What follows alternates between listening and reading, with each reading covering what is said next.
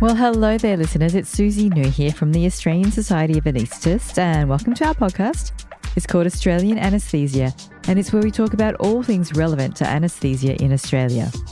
Now, we've all been in that situation where you have a patient or their family who are keen to proceed with surgery, and you're not sure that it's in the patient's best interest. Maybe it is in their best interest, but how do we find that out? Well, in this episode, I'm chatting with Dr. N.N. Tong, who is a geriatrician with an interest in palliative care.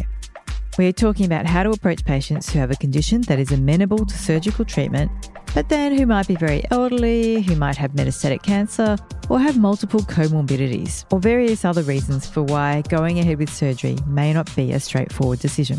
Now, just a few things to point out. N.N. and I are discussing some patient scenarios that have been made up. They are completely fictitious. They hopefully reflect patients that we have all come across, but they are by no means based on one particular patient. We also discuss the legality of advanced care directives and also what is reportable to the coroner. Now, this will differ in different jurisdictions and potentially over time, so please do check what is relevant to your location at that time. And on that note, please remember this is a general chat about how to approach goals of care discussions, so please double check any specifics before you mention them to your patients. Towards the end of our chat, Dr. Tong shares a great framework for how to approach these discussions. So do listen out for that. All right, let's get into it.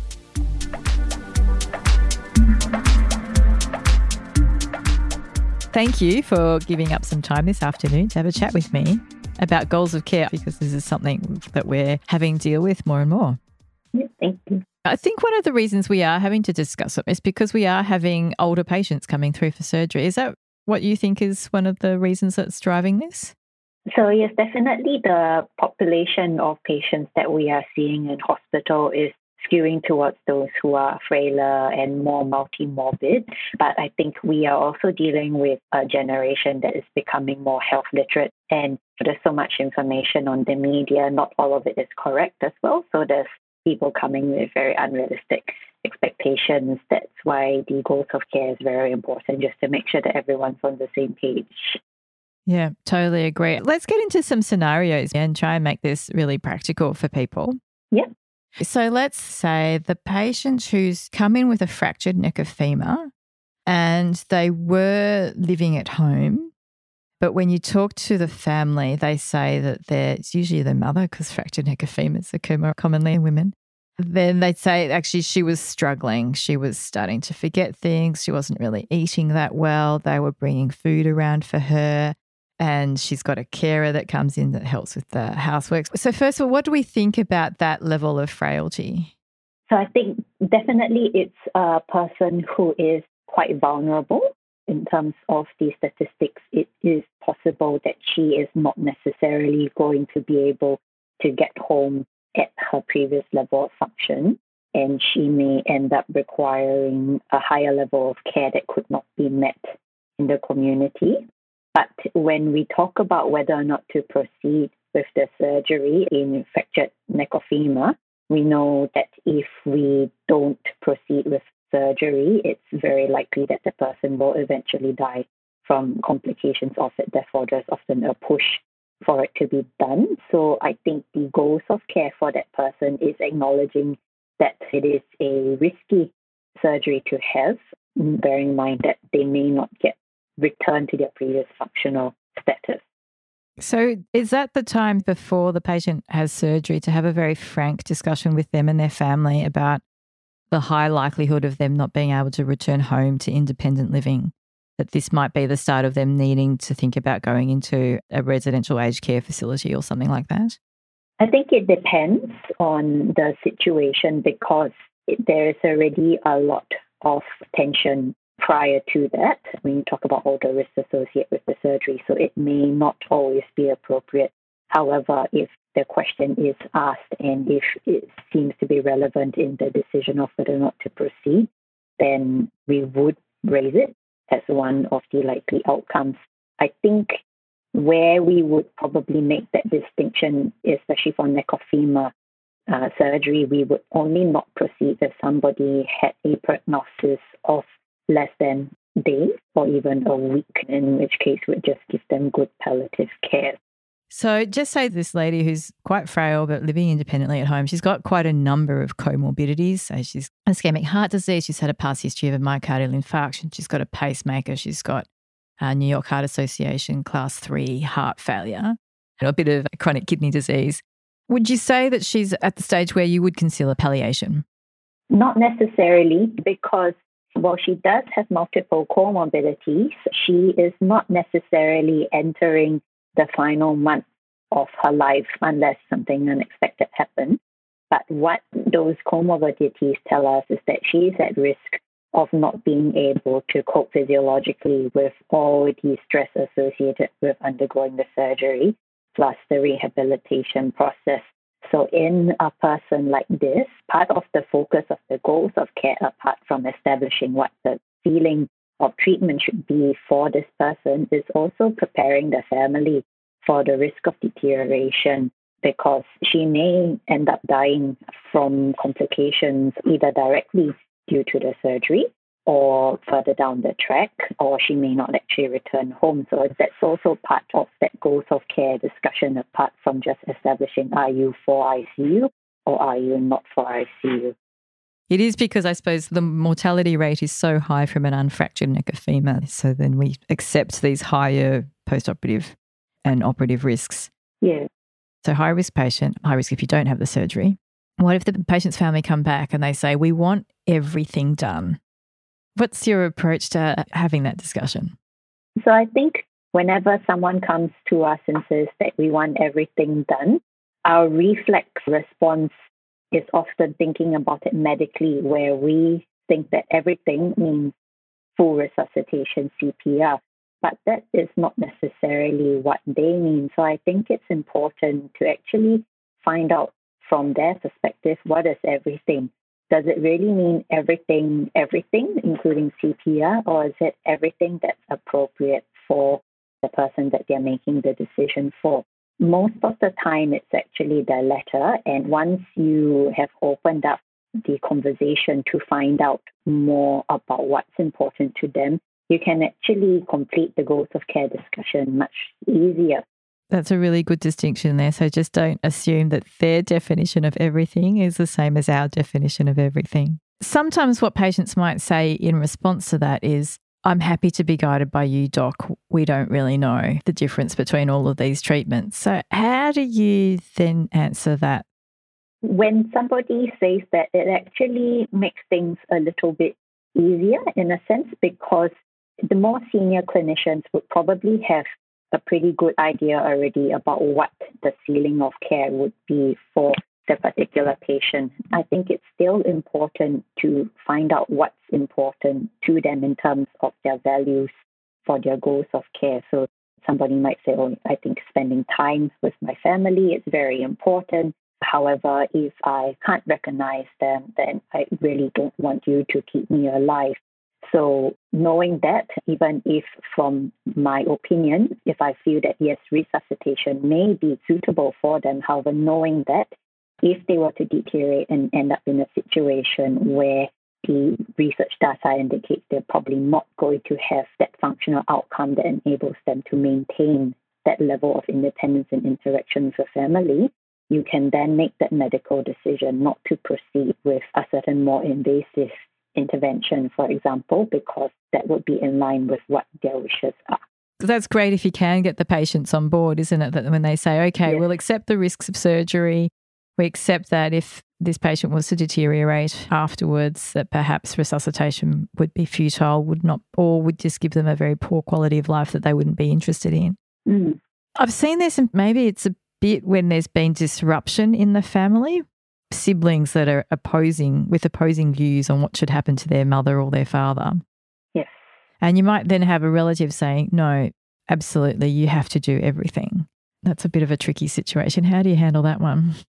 When family conflict comes into the equation, it definitely does make things more difficult. But you kind of have to look at it from two sides. One is the medical perspective. Do we think the patient is going to have a reasonable outcome from whatever level of intervention is being offered? And then, if possible, trying to see it from the family side. What is the patient's actual values? Because what the family are imposing on the patient may not necessarily be what they want.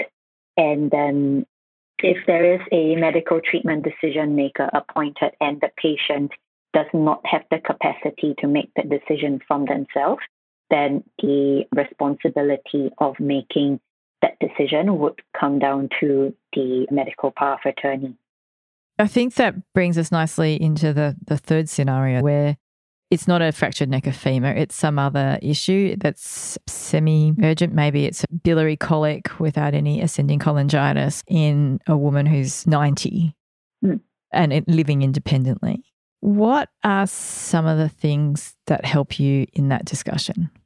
So again, going back to what their values are, what is the impact of the condition on their quality of life, acknowledging that with people who are more frail, these elective surgeries are really aimed at improving quality of life.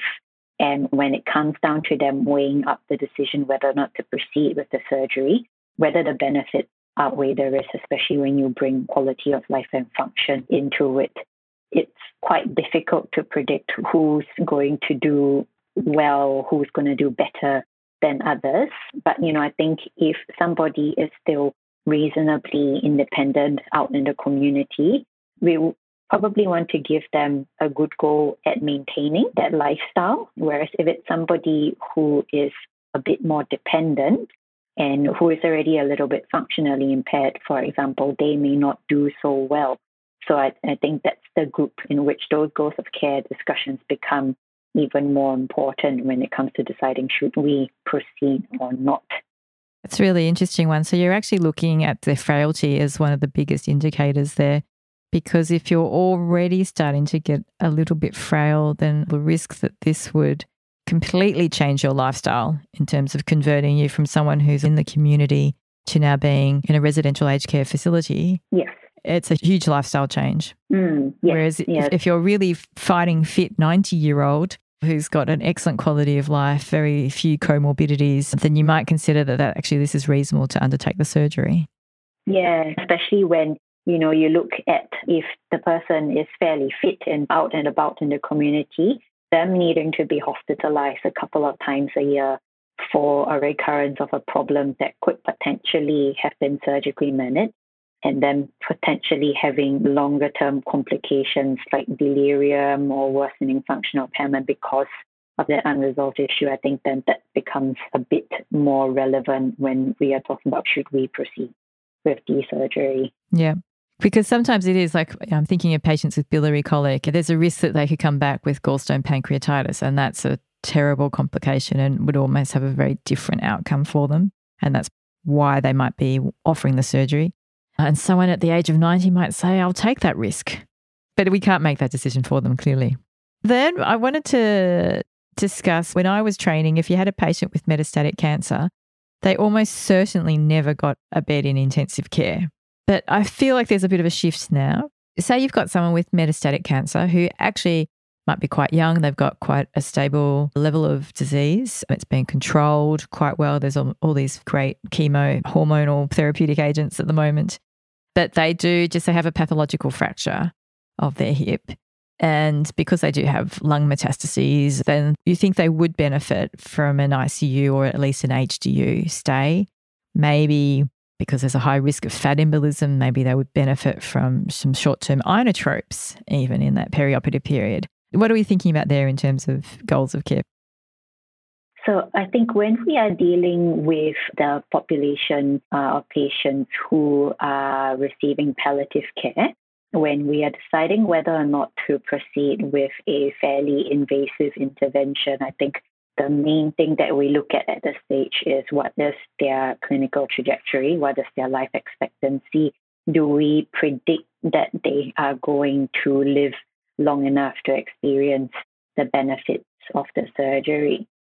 And then the next question from there is, where is their disease and is that going to put them at higher risk? So like the example you cited, somebody potentially has lung mets or brain mets. Are they going to be able to recover like you would normally expect them to? So there may need to be specific discussions relating to their disease. But again, it is also part of that preparation for the risk of deterioration. Somebody who has metastatic cancer, like you said, usually from a medical point of view, would say they're probably not going to benefit as much from ICU as compared to somebody who didn't have those comorbidities. However, if we are putting them through a period of physiological stress to fix a problem, which is also providing good palliative care, providing surgery to fix an issue, I think that it is worth considering them for ICU or HDU, provided the critical care teams are aware and happy to provide that level of support as well. But I think when we are having the goals of care discussion with them, again, it's preparing them for that risk of deterioration and making it quite clear to them that, yes, we are actually going to provide you with additional support for a brief period of time. We don't need to say how long, but just say that it's a time-limited increase in the level of support that we would provide to get you through this and hopefully get you the outcome that you wish for. I think it's a good point that you don't define the time ahead, because I've had patients in similar situations to that scenario I've described, and they just have needed an overnight period of ventilation or inotropic support and then been discharged from ICU 2 or 3 days later. But you don't have that crystal ball. So it is a very difficult situation then when they are, say, in ICU 2 or 3 days later and they haven't improved. Yes. Did you ever get involved in those conversations from there, or do you leave that to the intensive care team? Well, I think if we are in that situation, I think the main people who should be involved with that conversation would be, first of all, their home team. So if it's a person with a solid organ cancer, we want the oncologist to be part of that discussion, because often they would have a very close relationship with the family just for some of that continuity of care, because it can be very confronting for the patient's family when such a grave decision has to be made and it's coming from a doctor that they've never met before. Definitely involving the palliative care team as well, because this is very much something that they would be very comfortable with in terms of having these difficult conversations.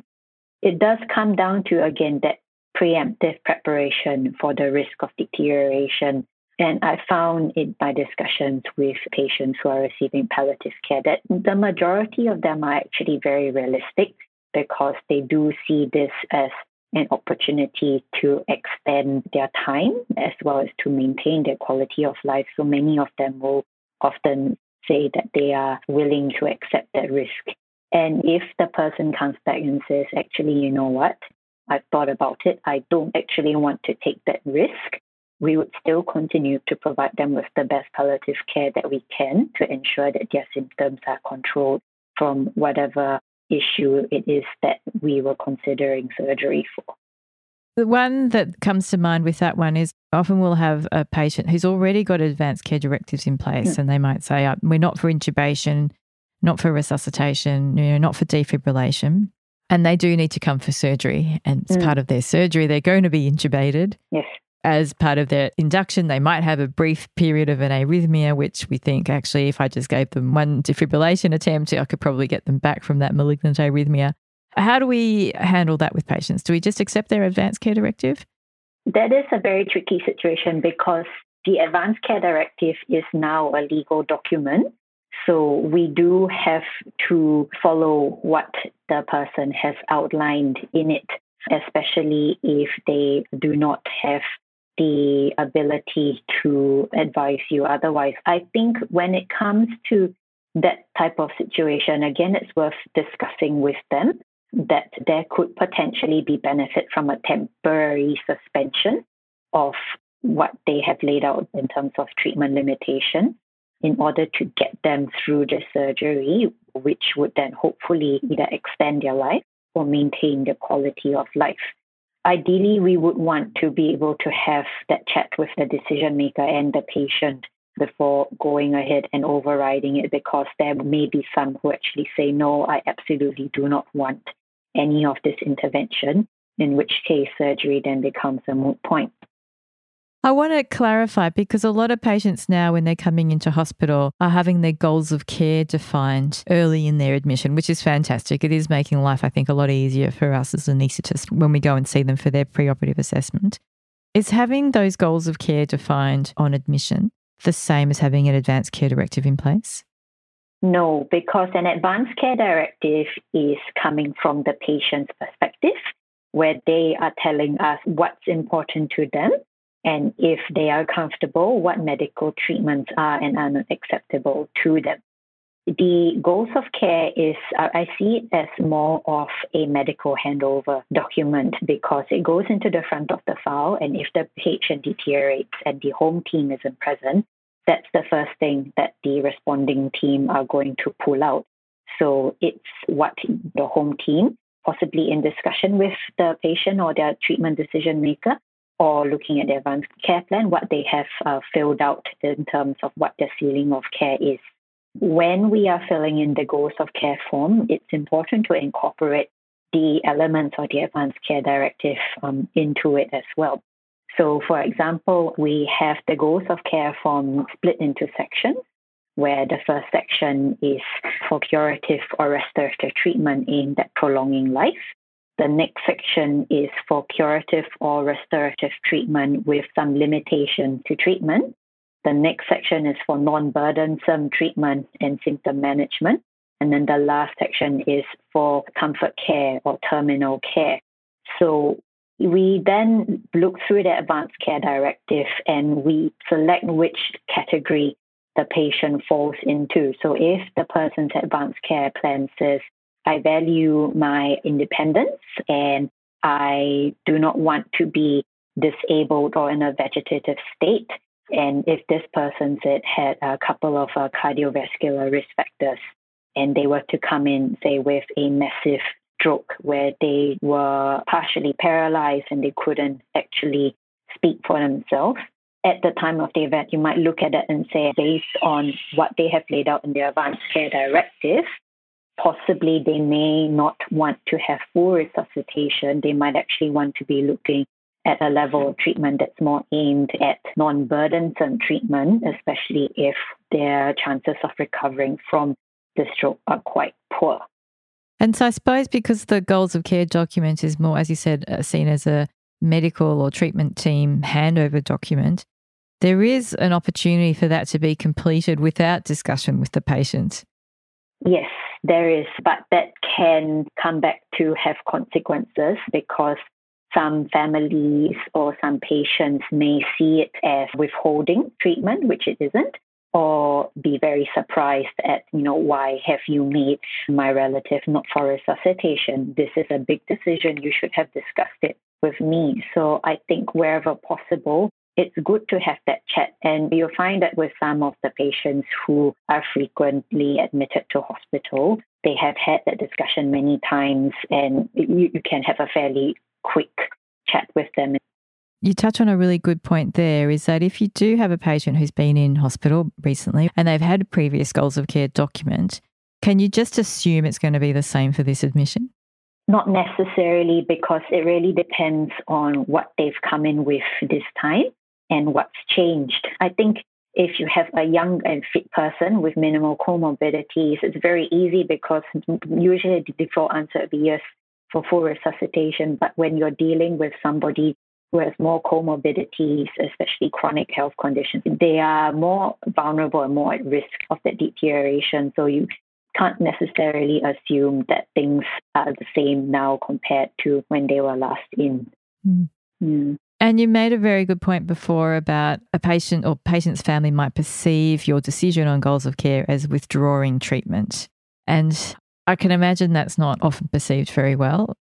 So when we talk about goals of care discussion, we really want to frame it in a way of what we will do rather than focusing on what we won't do.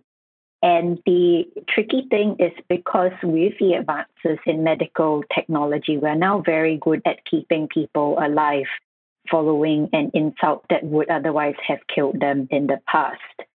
So when we're actually talking about not making a person for full resuscitation, for example, it's because we physiologically think that from our medical training as well as from our varying levels of experience, we know that the outcomes are going to be poor and these treatments are going to cause more harm and trauma, both physically and psychologically, than good. Therefore, we would not even recommend proceeding with it. And I think that's something that we need to learn better to communicate with families who see a person not receiving CPR as that treatment being withheld. I can imagine that would be tricky. Do you get many families who might request, say, a second opinion? Yes, it does happen. And I think as medical professionals, it's important not to get defensive about it because after all, everyone is entitled to a second opinion and it can actually be quite helpful for the person as well as to maintain that therapeutic relationship. So if they want to have that second opinion, just facilitate it for them. And if your colleague then comes back with the exact same opinion, that's always a bonus that you know that you were going down the right path. Yeah, exactly. And often it is quite clear. But what are some of the things that we can offer if we're not going to offer full resuscitation or full active treatment? Yeah, the way that I would say it would be we will do what we can to make sure that your family member comes through with the best outcome possible. And in the event things don't go as we hope, we will make sure that they are as comfortable as possible. And we'll do what we can to ensure that for how much time they have remaining, they will be able to have that quality time with friends or family, which is difficult when we're dealing in a pandemic situation. But we would always want to emphasize things that we will do rather than what we won't do. So I think it's important to really practice and be aware of the language that is used during these discussions because the smallest slip could have major implications on the conversation. So focus on all the things that we will do. And there is a lot of care that we can provide in that palliative setting. The common questions that I often get asked is, how long does the dying process take? So when we are talking about the trajectory in terms of how much life a person has, we often look at it in terms of rate of change. This is easier to predict in the patients who have cancer as opposed to those who are very frail and just very, very much in the end stage of, say, like dementia, where they can continue at a very, very low baseline for a while. So I think when that question is asked, it can actually be appropriate to refer it back to the person's specialist because they would have seen significant numbers of patients to have a feel of what the general prognosis is. But as a general guide, we would say, look at the rate of change. So is the person changing month to month, week to week, or day to day? If they are changing and their function is deteriorating day to day, then you can usually extrapolate and say that most likely their prognosis is going to be days. We don't want to put a number on it. We would recommend giving ballpark figures like short days or short days to short weeks, maybe long months, things like that. And you often preface it by saying this is just an estimation. It may be quicker just so that they have given their family time to prepare. And also you want to say they may go on for a bit longer as well, and that's a bonus. I'm happy to be wrong, so nothing's definite. But what we have found is that the closer a person is to death, the better we are at predicting how much time they have left. I think another thing to think about is if we know that it's going to be a coroner's case, for example, it's very important to actually flag that early before the person has died. The most common one we deal with would be a death as a result of an injury from a fall. So say, just so you know, it is a legal requirement that we do have to refer this case to the coroner so that they can write a report on it. This will require the police to attend your house. It's all part of the process. It's nothing to be too concerned about, but just so you're aware, this is what's going to happen. And this may delay their funeral plans, but they will do their best to expedite it so that we can have your funeral as soon as possible. So it's all about the communication and that preparation. I did not know about the fall. So you could conceivably have that patient who does have a fractured neck of femur and the decision might be to palliate them. Yes. And then this person, just by nature of their injury, would be reportable to the coroner in Victoria, possibly in other jurisdictions. Yes. That's always good to know as we wander into our preoperative assessment blindly, not knowing why the family might be upset that particular day. Yes. Oh, that's good that we came full circle on that scenario. Is there anything else that you wanted to add, particularly in relation to anaesthetists and how we might be involved in goals of care discussions? For anaesthetists as well, as I can imagine meeting these patients in the pre-op clinic for a workup. Often it's you've never met them before and you're expected to have a fairly heavy discussion with a complete stranger. But I think with all goals of care discussions, it can be useful to follow a bit of a framework just so that you really get what's important. So one of the frameworks that we use is the REMAP framework, REMAP, where R stands for reframing what the patient understands about their situation, and you want to bring their illness, their current presentation, into their bigger picture in order to then proceed with the discussion. The E stands for emotion, because this is a very heavy discussion to have, especially if you are well and you're suddenly forced to confront the risk of you dying, or if you are already dealing with lots of comorbidities and you are suddenly asked to confront your mortality, that this might be it. So when we are talking about emotion, we really want to name what they are experiencing and then understand where they're coming from. So say you sound very frustrated or you seem as though you're very worried about what's happening. Can you tell me a bit more about what's on your mind and what's causing you to feel like this? And then exploring those emotions, especially if it's relevant, because that makes the patient feel that they are heard and that you're not dismissing their concerns because you have an agenda, you have a clinic too. And then the M for the REMAP acronym is you want to map out their goals and their values. So asking them, for example, what do they want to avoid and what's important to them, so that you can explore their view of medical treatments as they get sicker. There may be some people who say, I don't mind having CPR, but something that's going to be offered to me.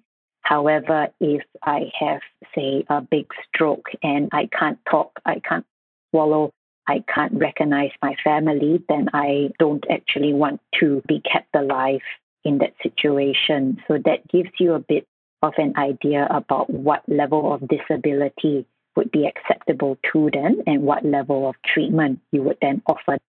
The A for REMAP is aligning with their goals and their values, where you then reflect everything that you've heard back to them. You may need to hypothesize what they mean, because sometimes people use very general descriptions, and it's good to actually drill down to get the specifics if it's appropriate. And you want to summarize what they've said so that both parties have a clear understanding of what the person is actually saying. And then that comes down to P, which is where you propose your plan, which takes into account the entire conversation, and it's more likely to be accepted because the person has been actively involved in that discussion. So I think it is a useful framework to have. It does take a bit of time, but it is a conversation that can provide a lot of information. It's also good for the patient because they come away with a bit of a better understanding about what is actually important to them as well. Yeah, I think that's great. That's a really good framework. So that's something we can do in the anaesthetic clinic, and a way of approaching this with a patient, as you've said, that we often have just met for the first time. Is there a reference or a website that I would recommend is actually the Vital Talk website. It's based in, I think, the United States, and they've got lots of videos of sample interactions. Yeah, this is a really great resource. I'll put a link to it in the podcast. So that's the Vital Talk website. Yes. And just to recap, the REMAP framework, there's 5 elements. Yes. The first one is to talk with the patient and just put their current condition in the bigger picture. And then the next sort of 3 steps are more exploring with the patient. One is trying to identify their emotions and feed that back to them. That's the E. And then the M stands for mapping out their goals, what they want to avoid, what they think is really important. And then trying to synthesize all of that in the A, which stands for aligning and putting forward, as you said, the hypothesis of what they think they would like to achieve. And then you're ready to talk about the plan. Yes. This is gold. Any other tips that you would like to share with anaesthetists across Australia? I guess just remembering that ultimately all our care is being delivered across a continuum where we are dealing people who are fit and well all the way through to people who have a terminal condition and are receiving palliative care, and that we shouldn't necessarily discriminate and say that they're not for surgical intervention on the basis of age or comorbidities or because they're receiving palliative care. Great. Love it. That's fantastic. Thank you, NN. Thank you very much for your time this afternoon. It's been great chatting with you.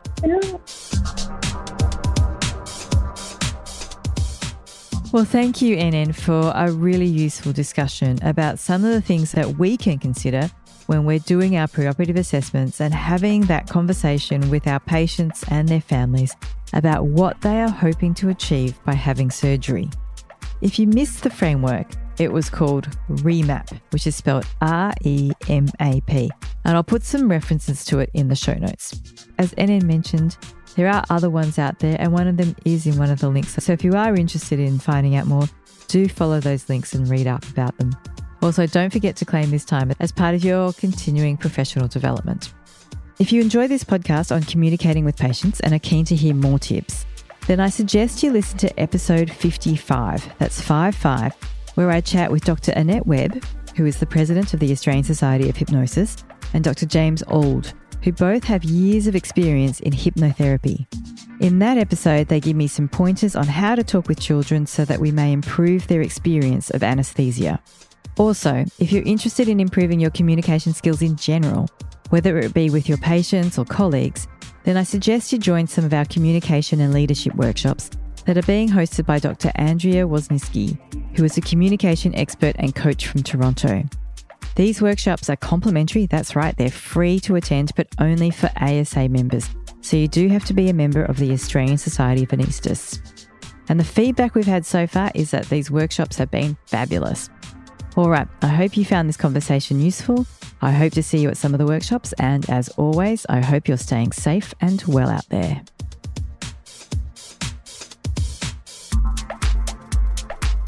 This episode of the Australian Anaesthesia Podcast was produced by the Australian Society of Anaesthetists, otherwise known as the ASA. More episodes can be found on the ASA website, asa@asa.org.au.